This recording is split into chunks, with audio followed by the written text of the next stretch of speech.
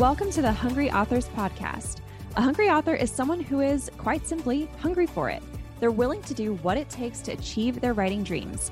If that resonates, you're in the right place. I'm Ariel. And I'm Liz. We're two book coaches, editors, and writers here to help you get there. We interview experts and chat about all things publishing and writing to educate and build a community of successful writers, whatever that means to you. Welcome. Let's get started.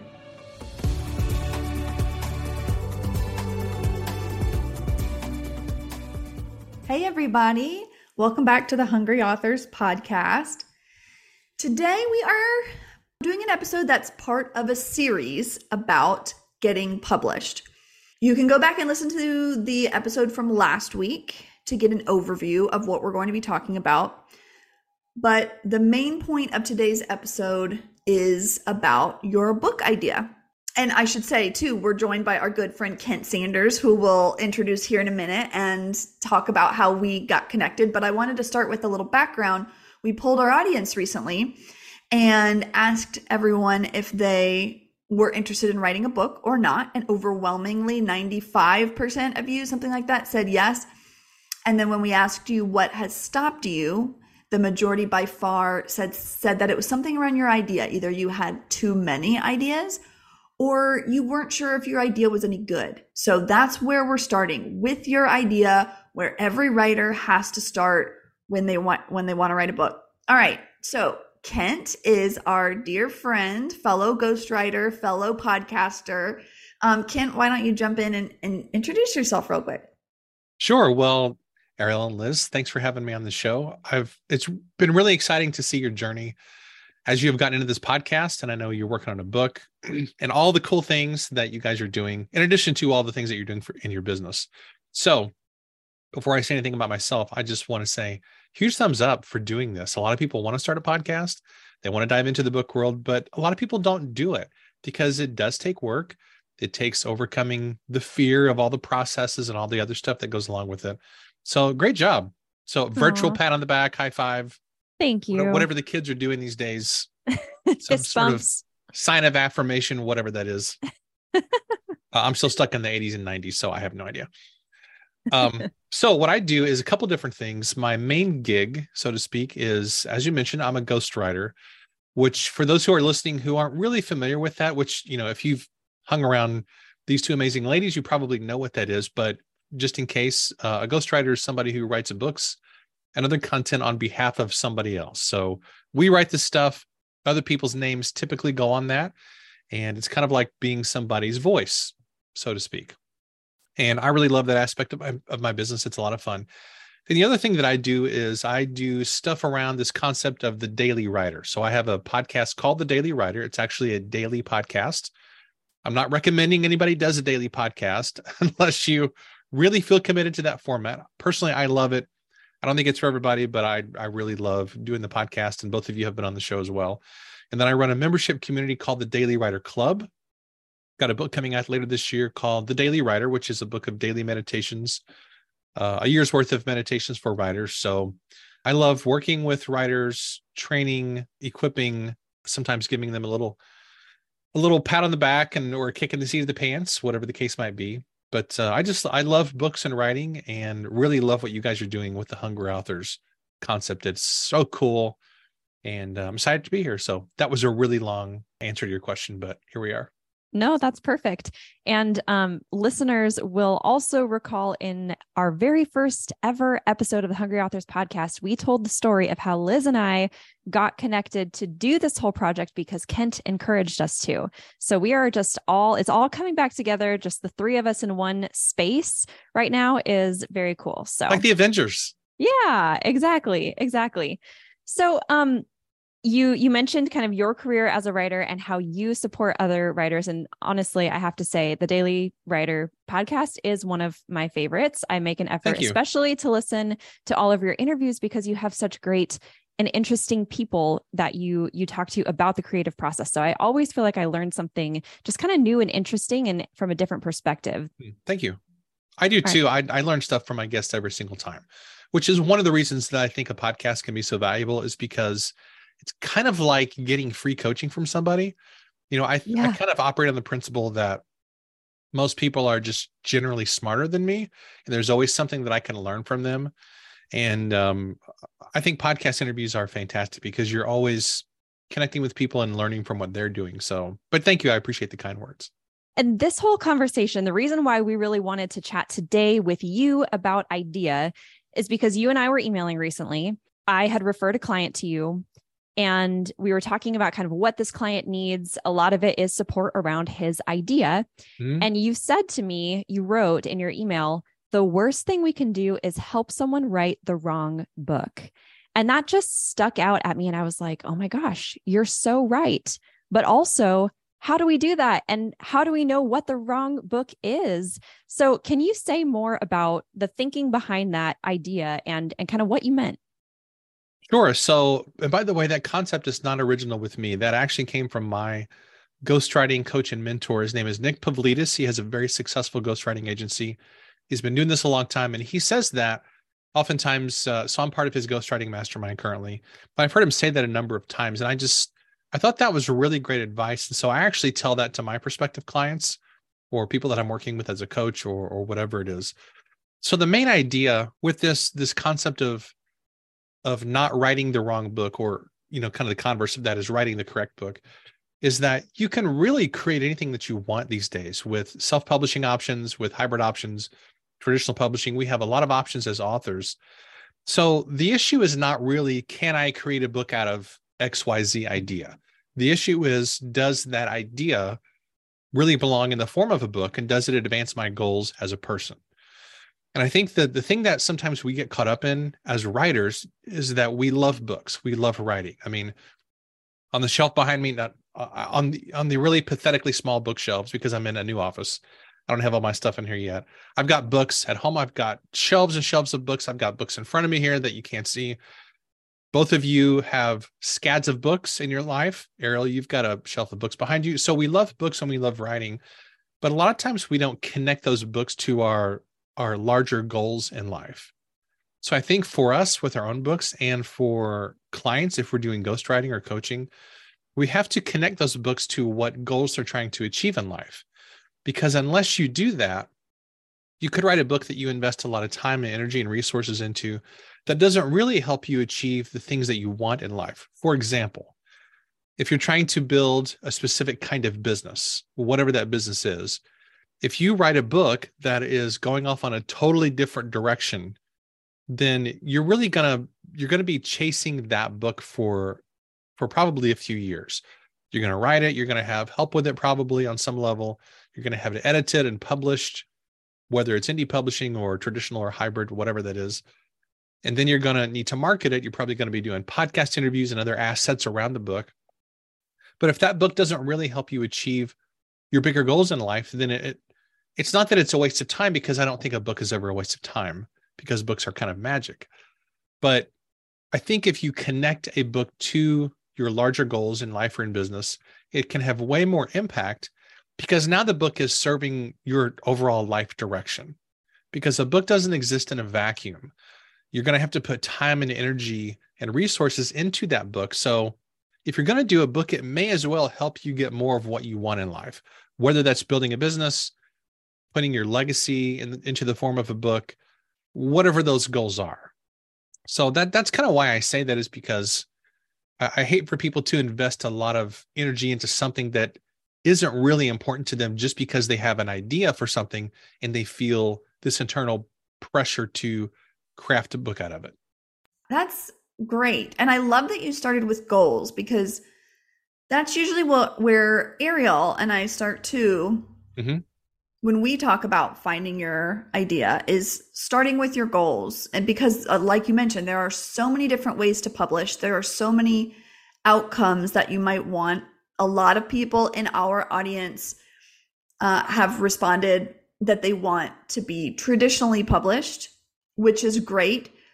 But the way that you drill down on an idea and the things that you might need to consider will be different than if you want to self-publish or you have a different goal. If you just want to write a legacy book or a memoir about your life to pass down to people and your family and friends, which is amazing, then you have different goals and you won't need to consider things like marketability and genre and research. And so, when we talk to authors who are struggling with, should I write about this or this? It always comes back to goals. What do you want? Is this in support of a business that you have? Do you want a career as an author? Are you aiming to get a big advance, or are you aiming to be published by a big five house, something like that? All of those are fine goals, but you will need to make different considerations. And sometimes, I don't want to say compromise, but you will need to refine in different ways because there will be different parties at stake to some degree, Absolutely. I totally agree with that. I think that's really important advice. So what would you say, Kent, to someone who comes to you? Because this happens often to me where someone comes to me and they say, I know the book that people want me to write is X. I know that people want me to write a how-to book about the thing that I'm an expert on. That's what they're always asking me about. That would be the low-hanging fruit. But what I actually want to write is this story that is completely unrelated to anything that I do. And it's the thing that keeps me up at night and it's on my heart. And I need to share this story from my life. I always feel conflicted in that moment because I'm like, oh, as a past acquisitions editor, someone who has been very close to the traditional publishing world, I'm like, yeah, I get it. I know why they're asking you to write the book they're asking you to write, because it is so aligned with everything else you're doing. It would be so much easier to market and sell. Yes. And yet I also believe that your heart has to be in it. And if your heart's not in it, I don't know if it is the right book. So how would you respond to that? So I'm kind of a movie geek, as evidenced by, so if people are listening to this on audio, obviously you can't see anything behind me in my office. So I've got movie posters here. I've got a John Wayne poster. It's actually his 1956 movie, The Searchers, which I love. My dad loved Western, so it's kind of like a nod to my dad. On the other wall, I've got a poster of Citizen Kane, which is, in my opinion, the greatest film of all time from the early 1940s. It's a wonderful movie. If you've never seen it, you got to watch Citizen Kane. It's amazing.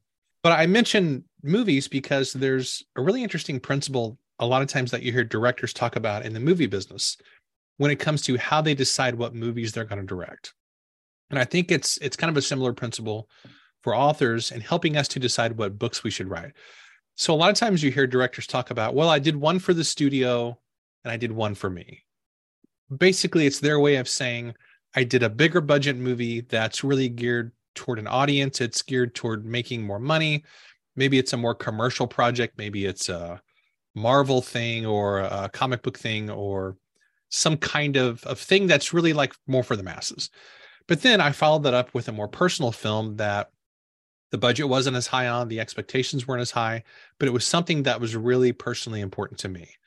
Now, what's interesting, though, is a lot of times those smaller kind of movies are actually more successful than the ones that they create for the masses. But in the end, you don't really know ultimately what's going to work. But I like that approach because essentially it's saying sometimes you do a book because it's a good business decision. And it may not be the thing that naturally gets your heart racing like other more personal things do, but there's no reason you can't do both of those things. This is why I'm a big advocate of doing a lot of books and having, all things being equal, of having shorter books. So you're not writing this big 250-page book that you're going to sink 3 years of your life into, and you're going to be totally exhausted and you won't do another book for 10 years.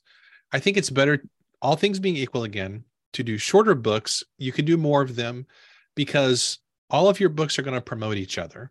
And over time, you're going to have more of those things out there that there's a lot of cross-pollination and so forth. I don't see any reason why you can't do both of those things. You just have to decide in the moment, what are you most excited about? What feels more urgent to you? What are people asking for? Where are your opportunities? And I'll give you a perfect example. So my next book that I'm going to have out here in probably 2-3 months is actually a book on ghostwriting. Not many ghostwriters put out books on ghostwriting. It's kind of like almost goes against what the whole ghostwriting thing is about in a way, because ghostwriters oftentimes don't talk about the processes. But I thought, wouldn't it be fun to put out a book helping my prospective clients understand, how does ghostwriting work? What is it about? Why you should use a ghostwriter? Why is it helpful to have a book out there in the world? How much does it cost? How does the process work? Blah, blah, blah. So that's going to be my next book. Is it the one that I'm most passionate about necessarily? Not necessarily, but it is one that I feel is really important for my business and also to promote the value of ghostwriting in general, because I don't want to just promote my business. I want to promote ghostwriters in general. And I also want to give literary agents, I want to give editors, I want to give graphic designers a tool they can give to their prospective clients too, that helps them to see, hey, you know what? It's not only okay to use a ghostwriter, it's actually really, really smart if you have the time and resources to hire somebody. So I want to support all the other people who are working with book clients by putting a book out there on the value of ghostwriting. So that's my next project. It's a little short book that people can read really fast. Then I'm going to move on to something that's probably something I'm more personally excited about. But the ghostwriting book is just a business decision. I'm excited to read that book. And I like the advice of writing a lot of books and writing shorter books, because that does help to take the pressure off of this book. I think when authors think about their first book, they put so much pressure on it. It has to be perfect and it has to be everything that I want it to say in this one thing. And oh my gosh, if I don't say it exactly right, and then I'm a failure for the rest of my life. There is so much pressure on this first book. And I appreciate the advice and the reminder that we can take a step back. We can have that long-term perspective that says, I'm going to publish lots of books on a variety of things. I am a multi-passionate person. I can have a multi-passionate oeuvre of books that I have worked on. Yeah, one of the people in Hollywood, and again, I'm kind of a movie and TV show geek. One of the people in Hollywood that I really like is J.J. Abrams, because I understand the criticism of his stuff, which is like he's good at starting stories, but he's terrible at wrapping up stories. And I actually agree with that assessment, because The Rise of Skywalker was a terrible movie.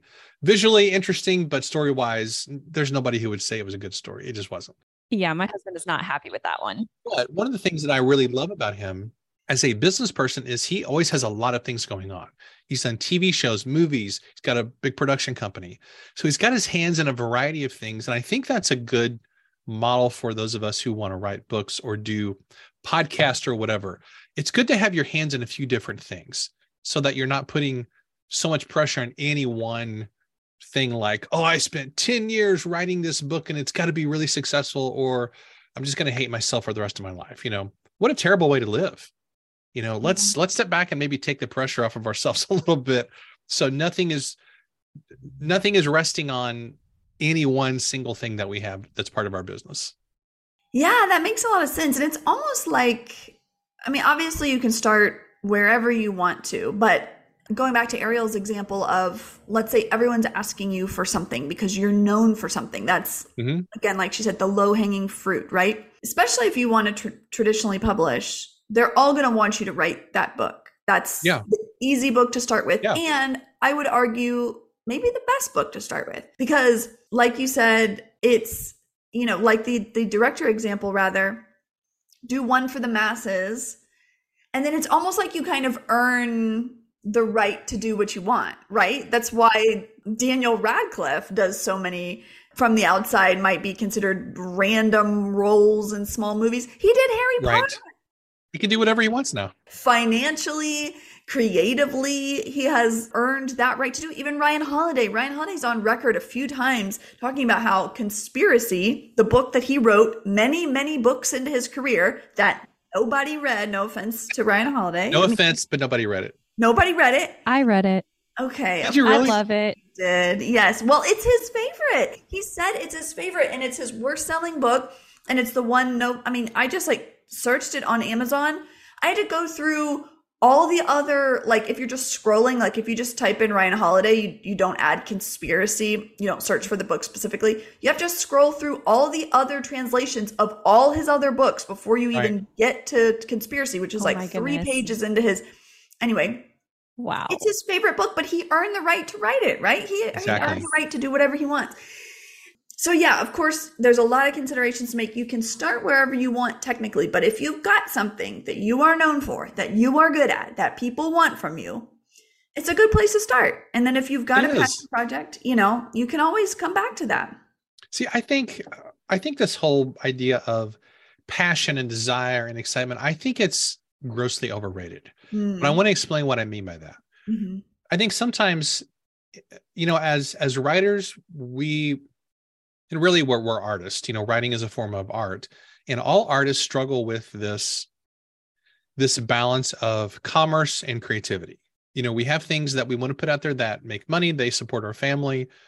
It's a product. We can develop assets around those products, courses or speaking or whatever.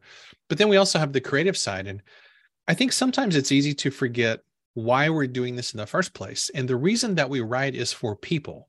We're writing to serve people. Yes, writing is an act of creative expression, and it should be to some degree. But if you want to have a real legitimate business around your writing and your books, you have to think, how is this actually solving problems for people? How is this helping people? If you're a fiction person, is this actually entertaining people? Or am I just writing some story that is important to me, but isn't really structured correctly? It's not marketed correctly, doesn't have a good cover design. You have to think about yourself as a business person as well as an artist and a creative person. So if people are asking you about a certain book and they keep coming to you with the same questions, my goodness, that is magical, because that means you have something of value to add to them. So my personal opinion, if people are continually, and I think the key is continually, it's not like just your mom at Easter dinner says, I think you should write a book about this, or your cousin or your uncle or something. If people are continually asking you the same kinds of questions, that is a major sign from the universe that you probably should do a book around that. And it's a way for you to serve people, to solve their problems, to improve their lives, which isn't that why we do all this in the first place anyway? Mm-hmm. But I think that's, we're making the assumption right now that our listener has people coming to them and saying, yes, I want, we want this book. We want this book. A lot of people don't necessarily have that audience yet, or haven't received that kind of feedback, and they still want to write something. And those people do often come to me seeking validation of their idea. And they say, like, is my book idea good? And I always kind of pause and ask them, well, what do you mean by good? What does that mean to you? And so we kind of have a discussion about that. But I think what they are asking, usually in most cases, and kind of what we were getting to is it marketable? Is it going to sell? Will other people want it? And how do I know other people will want it if I haven't received that kind of input and requests for it yet necessarily? So I'm curious, how do you kind of coach people kind of in that situation through designing a marketable book idea? So there's a thing in the business, and that's a really great point and question, by the way. So there's a thing in the business world called doing a minimum viable product, which basically means creating a version of your product that it kind of like has the lowest amount of features in it. It's the least expensive thing for you to produce, but it's a test product for you to see, are people going to respond to this?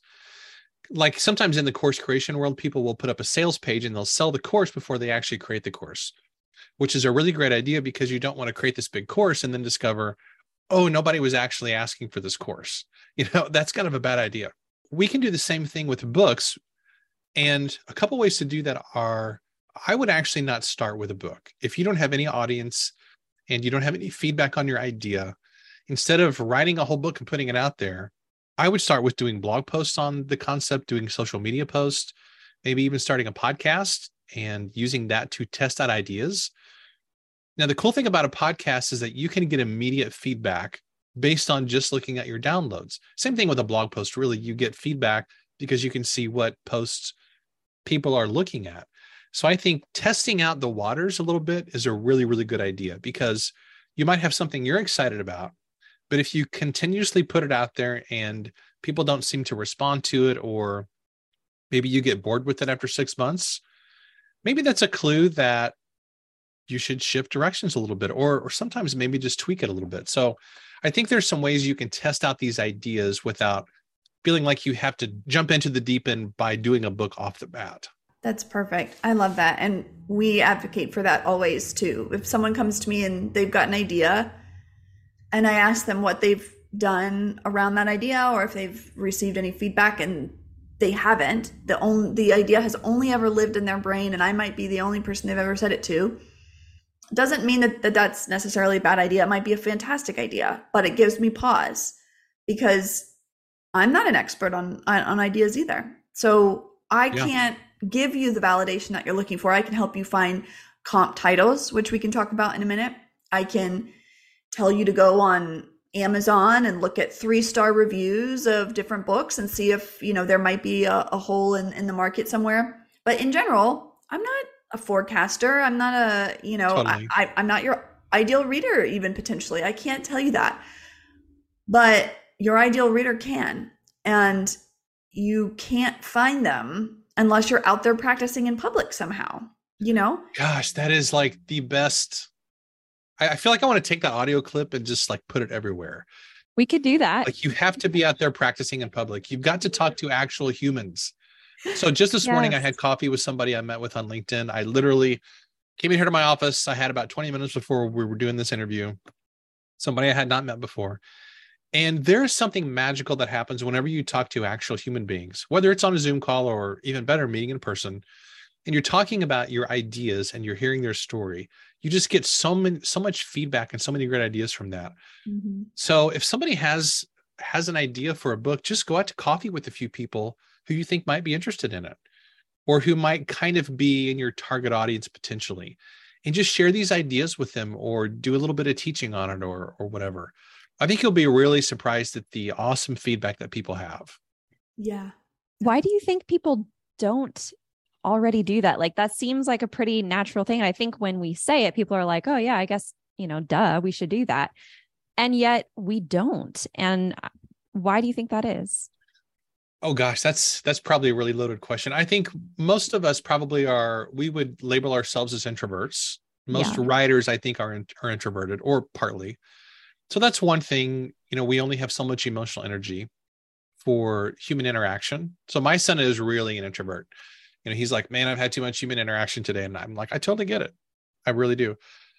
So that's one reason. But I also think there's something really dangerous that's happened in the world over the past 5 or 10 years. And that is, we have defaulted to digital communication as kind of our go-to mode for human contact. So in other words, like when we go out to coffee with somebody, or when we just get on a phone call, a phone call, wow, like that's so 1990s. But a lot of great things can happen when we just talk to people instead of doing email and social media and messaging and all those things. And those things are great, but actually interacting with real live flesh and blood people in person, if you can do it, there's still something really, really important about that. And that's something I think a lot of introverted writers miss, is because we'll put a social media post up, or we'll do a podcast, or we'll do a blog post, and we kind of anticipate all this response, and sometimes it's not there. Yeah. But when you kind of go back to old school ways of talking to actual flesh and blood people, there's something radically magical, I think, that happens, because you just get nuanced feedback, you get ideas, sometimes you get collaborative opportunities. All that's really, really important. It's what we do. Ultimately, we're in sales. Yeah. We're all salespeople. We're selling our ideas. We're selling our books. We're selling some kind of transformation or entertainment. All of us are doing that. No matter if you're selling anything, you're a salesperson, you're in business. And the sooner we can embrace that and accept the fact that we are selling something, we have something of value to offer to people, and we want to connect with real flesh and blood people to think through those ideas and sharpen ourselves. I think the sooner we can embrace those concepts, the more effective that will be. Yeah.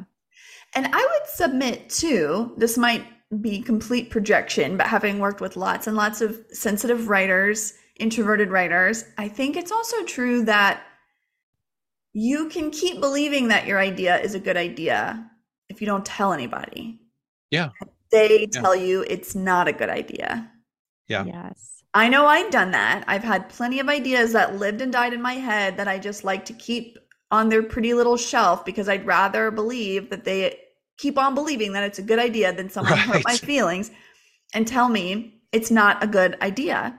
Now, again, let's go back, rewind and listen to our discussion from 10 minutes ago about what a good idea is. It doesn't have anything to do with you or how valuable you are or how smart you are. And, there's lots of things to consider there. But I would also say, as a word of encouragement, that most of the time when someone comes to me and they have an idea that they want to know is, quote, good, even if I think by way of, research or whatever we walk through in the process, even if I come to the conclusion that I don't think this is it. I think you need to refine this somehow if you want to meet your goals.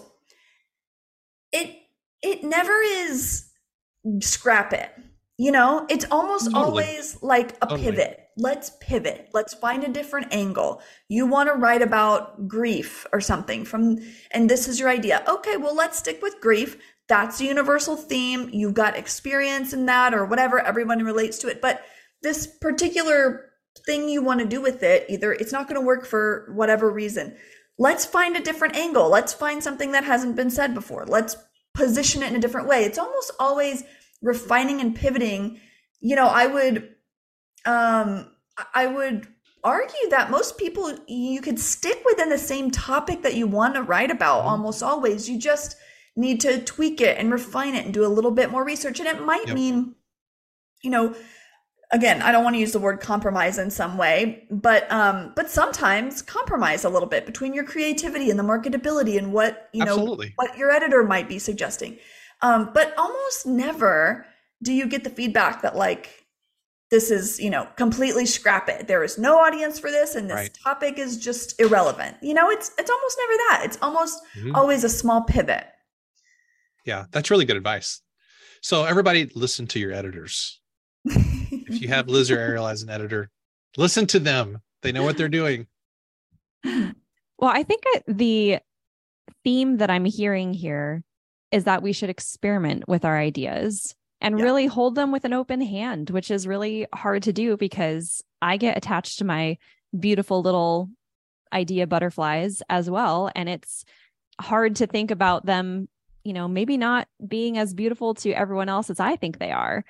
There's a lot of fear that comes with just the idea itself. And it takes a lot of courage, I think, and having the right community and having people that you feel safe with to experiment with and to test those ideas out. Yeah.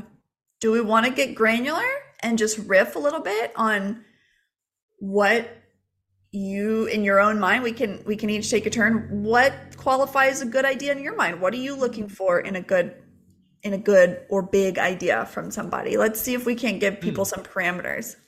Boy, that's a great question. I don't know. I think it depends on what the idea is. The most important thing.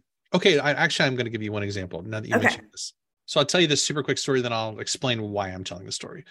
Last year, started working on her book, and we kind of agreed on a certain outline and a certain way we were going to approach this topic. It's a topic she's very, very passionate about. She's known for this one thing.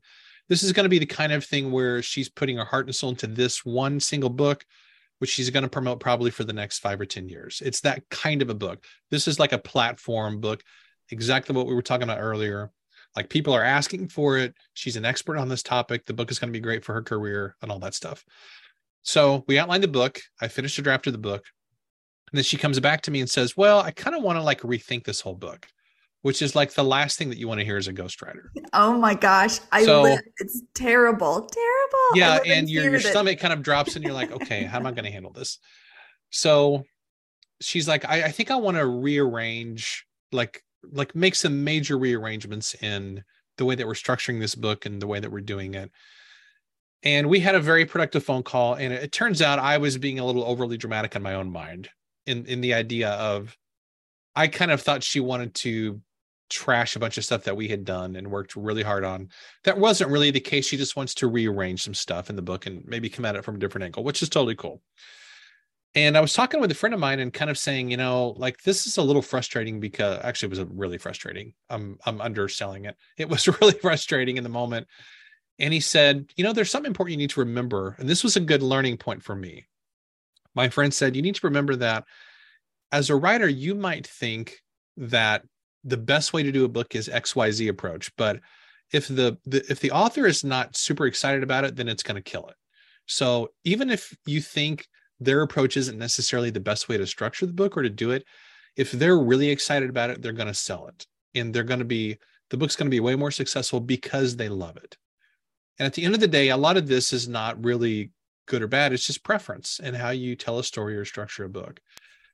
And that's my point in sharing all that, is that I look for not necessarily the idea, but also the passion that somebody has for it, the excitement. that they have for their book, if they're really excited about it, that you can work with excitement till the cows come home. Excitement is really, really critical.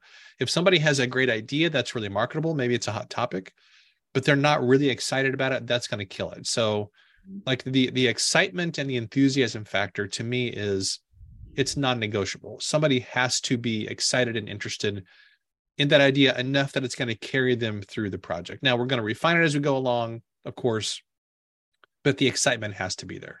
That's really good. I love that.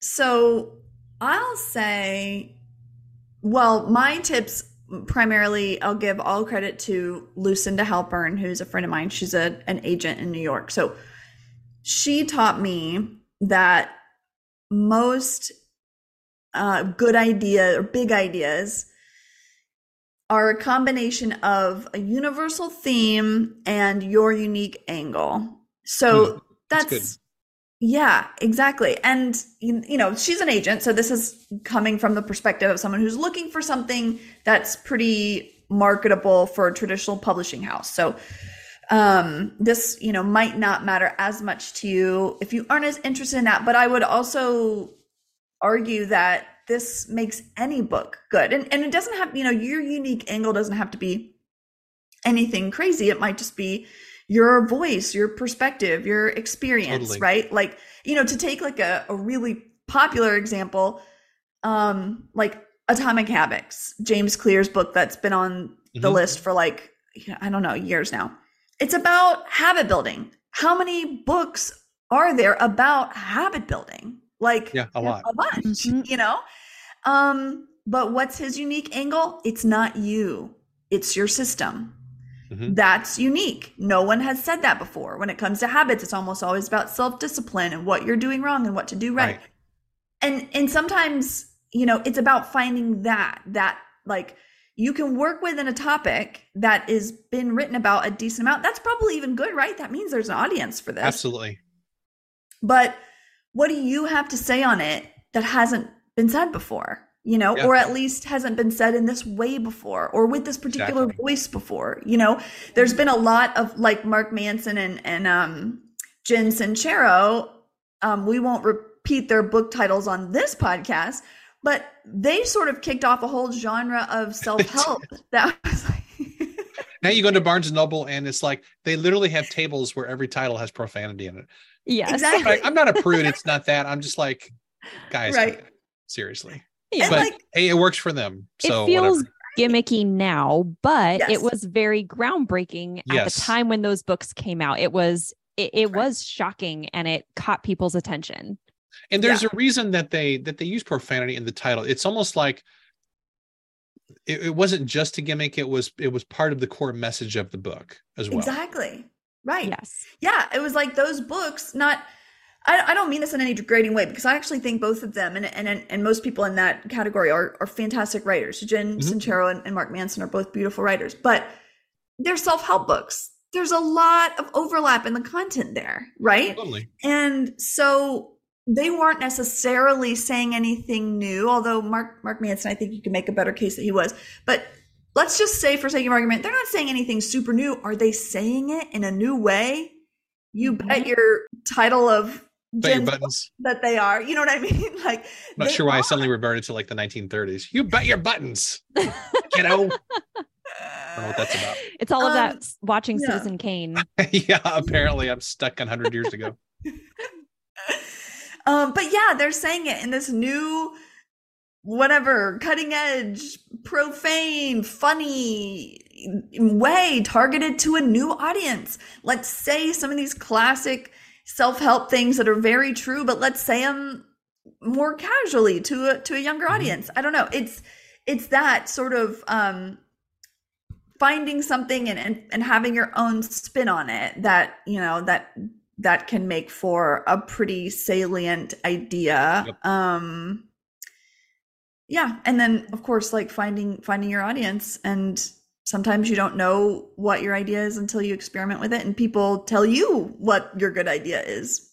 Yeah. And I think that when it goes back to the James Clear book, you know, Atomic Habits, I mean, not only is that a great book and it's very clearly written, no pun intended, because his name is James Clear, But he tested those ideas literally for years, built up a Yes. massive email list, Mhm. developed all of these great partnerships and with other people who promoted the book. So the marketing behind it was incredible. Yep. But he'd also really refined these ideas over a long period of time and showed up with blog posts a time or two a week for years. So this, I think a lot of people kind of wonder, like, how did this book become such a massive, gigantic bestseller? Well, not only is it, I mean, the book is itself is really, really good and helpful, but the marketing behind it was incredible as well. Yeah. Yep. Ariel, what do you think makes for a good idea? Yeah. Yeah, I'm So curious too. I was just listening to both of you and jotting down some of my thoughts here because I have thought a lot about this for prescriptive nonfiction books, which is primarily what I work on. Yeah. I'm doing a lot of book proposals for prescriptive nonfiction books. I am now ghostwriting some prescriptive nonfiction books. That's kind of been my bread and butter. And I've been dipping my toe lately into memoir. So I do think what makes a really great prescriptive nonfiction book is going to be pretty different from what makes a great memoir. So I'll Mhm. start with prescriptive nonfiction. I think it needs a distinct audience. I think you have to know, and we've talked about this throughout this conversation too, is that you need to know who your audience is and be very deeply in touch with their needs. And that brings me to my second point, number 2, which is that it must solve a sticky problem, which Kent, you mentioned earlier that you have to be kind of directly addressing a problem that is so pervasive and big in their lives that it's like it's the thing that keeps them up at night. It's the thing that they're like, I need help enough that, I'm willing to go and spend like $30 potentially to get help with this thing. And then Liz, to your point, I think it needs to provide a really novel solution. And this is one of the things that bothers me about a lot of self-help books that I see out there is that often the solution is like, be confident, be courageous, just kind of, be positive, think your way to whatever you want. And I'm always left frustrated at books like that. I'm like, no, give me some real meat to this. Give me a framework, give me a series of actions, give me something that I can do that is going to truly help me think about something and take the right steps to solving that problem, whatever that core problem is. And then, it has to be delivered in such a way that it feels like, that like genius, of course. And I think that's the beauty of James Clear's book was that he was able to deliver a pretty, we'll say old message, but deliver it with such clarity, again, puns on his name, deliver it with such clarity that it was like, of course, genius, break these habits down into small pieces, tie them to other things we're already doing. Now I have those simple next steps that I'm looking for that will help me actually kind of move the needle on these things. So I think, those are kind of the qualities that I would say make a great prescriptive nonfiction book. For memoir, as I'm thinking about it, I think it has to be a truly exceptional story with truly wonderful writing. But I would say writing can be coached, writing can be enhanced. You can work with a ghostwriter. For the idea itself of a memoir, I'm thinking of the memoirs that get me the most excited and some of the memoirs that I've had the honor of being a part of. And they are truly exceptional stories to some extent. I'm not going to share them here because I didn't check with my authors ahead of time to get their permission. But I will say, like Tara Westover's book, Educated, that is a truly exceptional story. And she's a fantastic writer. I don't know how much help she might have received. But I do think that's a perfect example. Or like, Cheryl Strayed with Wild, truly exceptional story. Finding Chica by Mitch Albom, truly exceptional story. That has kind of those common human elements to it, but it really is like not the everyday experience for sure. So those are the memoirs that excite me the most. What do you all think about those? Yeah, I totally agree. I was thinking about memoir because I was thinking about my favorites too, and seeing if I could find any exceptions, like memoir, because a lot of the people that I know that want to write memoir, and likely some listening to this podcast and in our audience, they probably don't have what we would consider an exceptional story. So I would say, and you made this point too, that the writing always matters a lot. I mean, honestly, like Glennon Doyle, Melton, wait, just Doyle now. I've seen it both ways. She doesn't have a particularly interesting story. I mean, her husband cheated on her, I guess, you know, in Love Warrior, but her first one, Carry On Warrior, that was just a run-of-the-mill memoir that was a mega bestseller. Anyway, my point is, I think with the memoir, there's got to be something about drawing out your ability to draw out lessons and themes. And it, like you said, just it coming back to the writing to some degree, that you can make any memoir a vehicle for change just with your writing. But I totally agree that the first ones that came to my mind were the big ones: Eat, Pray, Love, Educated, Made, the ones that combine an exceptional story. You know, and maybe we're overestimating the word exceptional, you know, like, or just applying it to these mega bestsellers. Who's to say that your husband cheating on you isn't an exceptional story? You know, that's what I was going to throw that out there too. Yeah, I totally agree. And I love your point about solving a problem. That's something, that I totally forgot to mention and is a big one for prescriptive nonfiction. And if you go looking for an agent or a publisher, they're all going to want to know that. What problem do you solve for your audience? I never really thought about this before. So I'm really glad we're having this conversation about memoir specifically.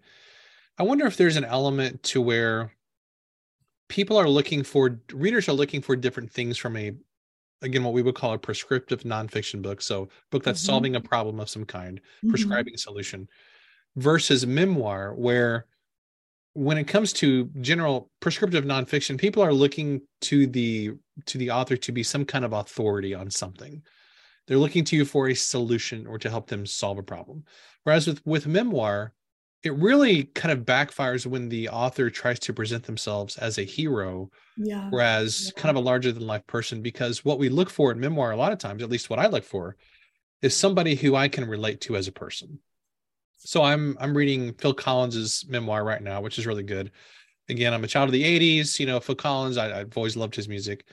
And I'm finding the parts where he's talking about his big albums and his tours and all that stuff, it's interesting. I don't really relate to that on a human level. What I really do relate to are the passages where he talks about just being a normal kid and the stuff he went through as a kid, and parents fighting and disagreeing with siblings and just like normal everyday stuff.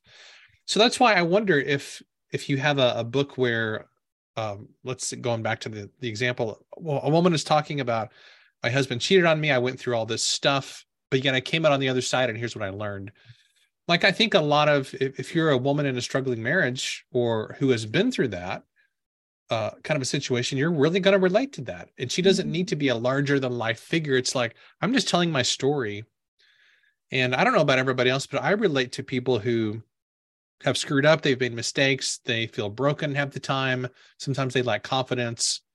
You know, I'm not supposed to say that on a podcast, but that's how I feel a lot of times. And I think if we're honest, all of us feel that way sometimes.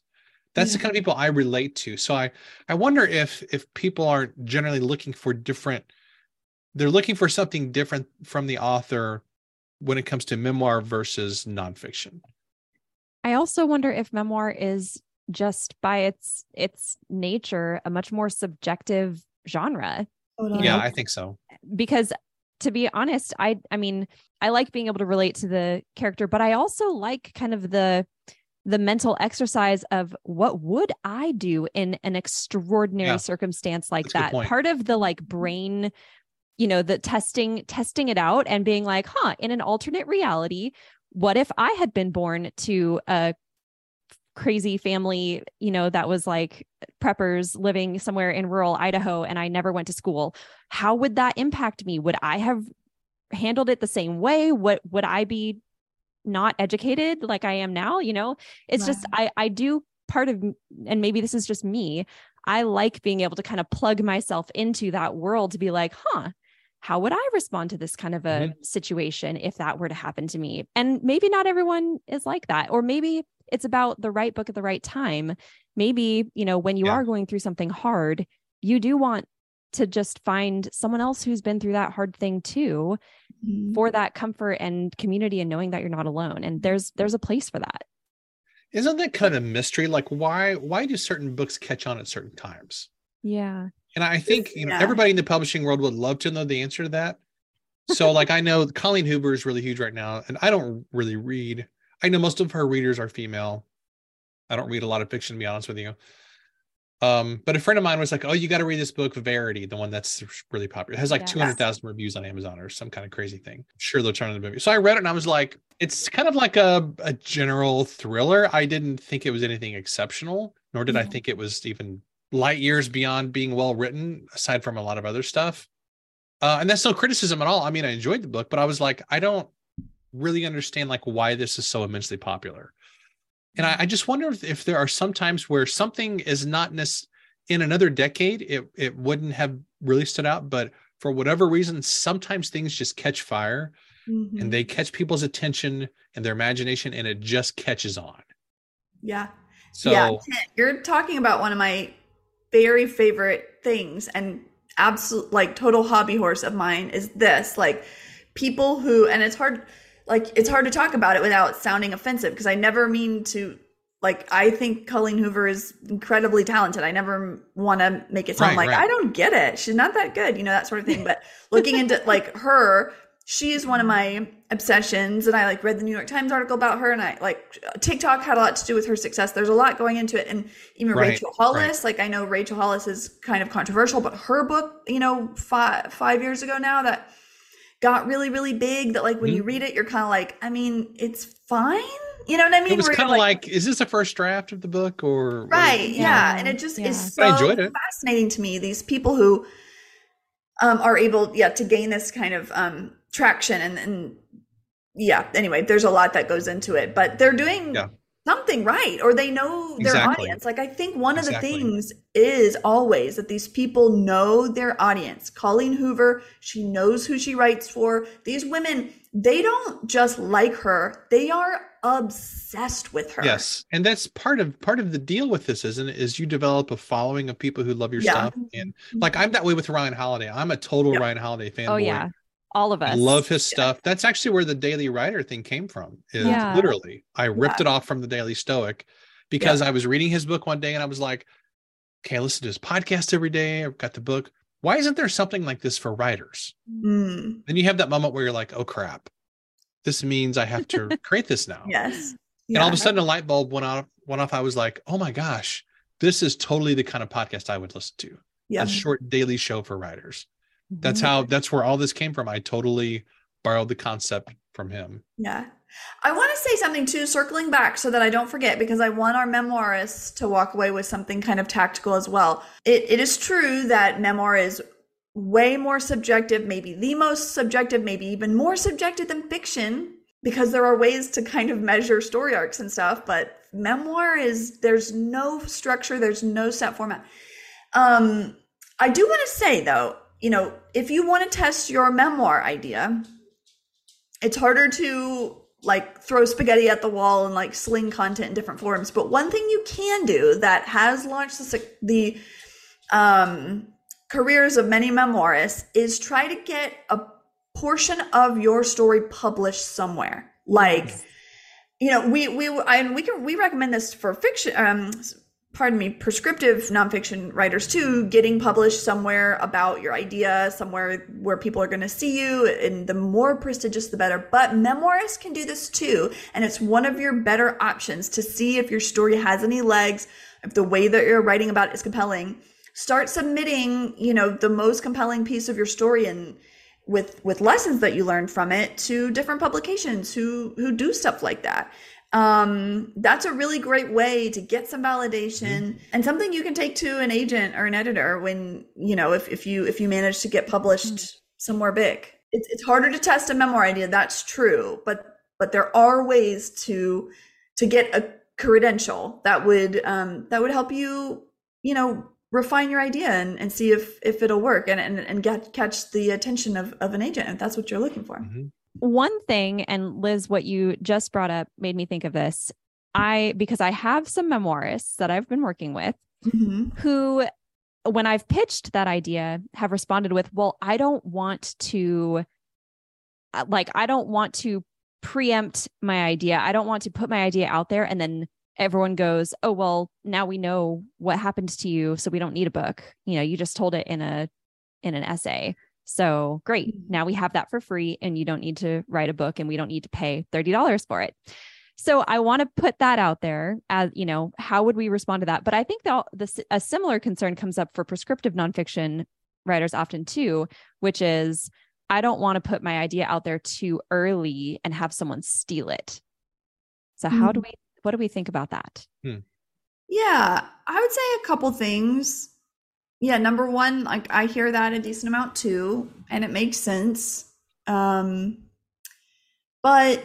especially for memoir, if you share part of your story and people really like it and resonate with it, they will want more of it. If you have more to say, they're going to want more of it. I don't think that you have to worry that, like, this is what happened to Maid, the author of Maid, whose name I'm forgetting. What is it? Stephanie Land. Yes. A portion of her story got published on Vox. And that's sort of how she gained some traction. And it was just about, an overview kind of about her being raised in poverty and what it's like to try and overcome that. And she went on to expand it into a best-selling book, and then it was turned into a Netflix series. And you can read that article and be like, yeah, I got a pretty good idea of what happened to Stephanie Land, but I like it and it's compelling. And now I want to know about all the homes that she cleaned, and I want to know what her ex-husband was like. And you know what I mean? Like there's always more to say. If you say it well, people are going to want more. Same with prescriptive nonfiction. I mean, honestly, if you can say your whole idea in a blog post and there's not anything more to say about it, you don't have a book. So you shouldn't write one. Fair point. Yeah. So, if you have more to say, then people are going to want to hear it. And number two, or whatever number I'm on, 3, 4, I don't know. If people do steal it, well, okay, then keep going, and they're not going to say it like you. And just trust the well of creativity within you that you can say it better than them. You can always come up with more content. And I think this fear, I'm sure it's happened to people out there, so I don't mean to undermine the horrible experience that is, but I think this fear is a little overblown. Like people seem to really worry about this. And I don't hear about that happening very often, Yeah. Ken, what do you think? Yeah, I think this idea of people stealing stuff is completely, I don't think you should worry about that at all. Yeah. Like I found my stuff pirated on other websites and stuff. It's like free, and I don't even know how it gets there. It doesn't bother me a bit because I just look at it as free promo. Yeah. Because if you, from a marketing standpoint, if you put stuff in your book that is leading people to your website through lead magnets or downloads, or if you're promoting a podcast or other books, that's just free marketing. Yep. And the vast majority of people are honest. And even if they can download your book for free somewhere, if that's the kind of person that you want in your orbit, they're going to go buy a copy of it. Anyway. So I don't worry about that at all. Yeah. And plus, how many books have been written about leadership? Let's say like one of the most common business book topics. Everybody has a different take on leadership and what that means. And if you take somebody like John Maxwell, who's one of my favorite authors, he's written, well, actually, he doesn't write his own books. That's another story. He actually has a writer, which I love because he's way too busy to write his own books. He has a writer who does his own stuff, and they're fantastic. His writer's great, but he puts books out there constantly, and they're all basically around the ideas of personal growth or leadership. So occasionally he'll write a book on a different topic, but they're almost all adjacent or directly on leadership or personal growth of some kind. And that's what he does. He just keeps putting out books and books and books, but they're all like a different angle on kind of the same topics, and people eat it up and they love it because they love John Maxwell. And if people love you, they're going to continue to read your stuff, even if it's on the same topic, because all of us, this might be a little bit controversial, but I really believe all of us only have like really 2 or 3 things to say in life. Yeah. I mean, honestly, Yeah. Like there's nobody who has like 15 really life-changing things they want to say. We all, if we're lucky, we have like 2 or 3 messages that we're really excited about and that we can communicate well to people. Yeah. I think if we're that lucky, we should take advantage of it. And we shouldn't try to say 25 different things. Just say those 2 or 3 things and say them in a bunch of different ways, say them in a lot of different forms, like books, blogs, articles, podcasts, audiobooks, speaking courses, whatever. And then just build on that, because if people like those core things you're talking about, they're going to come back to the well again and again and again. I mean, how many things does Stephen King write about? He writes basically about one thing, which is horror stories. Yeah. Sometimes they're not real scary, and sometimes he puts out something that's kind of out of left field. But that's just, I look at it as him just kind of working at his creative things. Mm-hmm. He has sometimes a one-off book he wants to put out there on something that's not a horror thing, and sometimes people love it. Yeah. So, but primarily he has like one kind of main thing that he does. Mm-hmm. Right. Yeah, I mean, that's why it takes the pressure off. They have their book, and then they do the journal of that book, and then they do that book for teens, and the workbook, and then volume 2 and volume 3, and it's a whole series. And I love that. I think it's great. I love it when people put out series. Yeah. And I do think that if you can do that, that also shows that your idea is really meaty and it's really applicable in a lot of ways, which hopefully we are all writing books that are applicable in many different ways. That's, I think, part of what makes the book timeless and perennial. Right. Yeah. If it's good enough to write once, it's good enough to write 10 more times. Right. With some different twists. Okay. On that note, shall we wrap it up? Thanks for having me on. This has been a real pleasure and an honor. Yeah, absolutely. Thanks so much, Kent. We talk about you often with love and affection, and that's really kind. I appreciate it. Well, I also want to plug real quick the Daily Writer Club, but also you have an in-person retreat coming up soon. Do you want to talk about that real quick? Sure. That is the Daily Writer Retreat. Speaking of branding and using the same concept over and over again, that's what I guess I do. It's called the Daily Writer Retreat. That is May 2nd through the 4th. That's a Tuesday night through Thursday evening. That is here in the St. Louis area. And there's more info at dailywriterlife.com/retreat. The basic idea is this is a retreat for authors who want to get away for a couple of days, spend time in a small group with other people. At this particular retreat, we're going to be focusing on author foundations. So that means, what is your core message?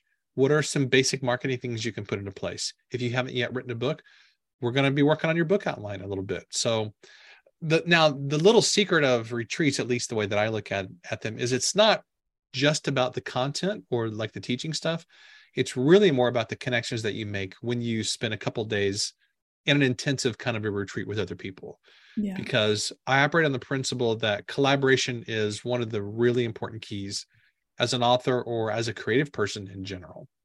So this is what I call a relaxed retreat. We don't go from 8 a.m. till 10 p.m.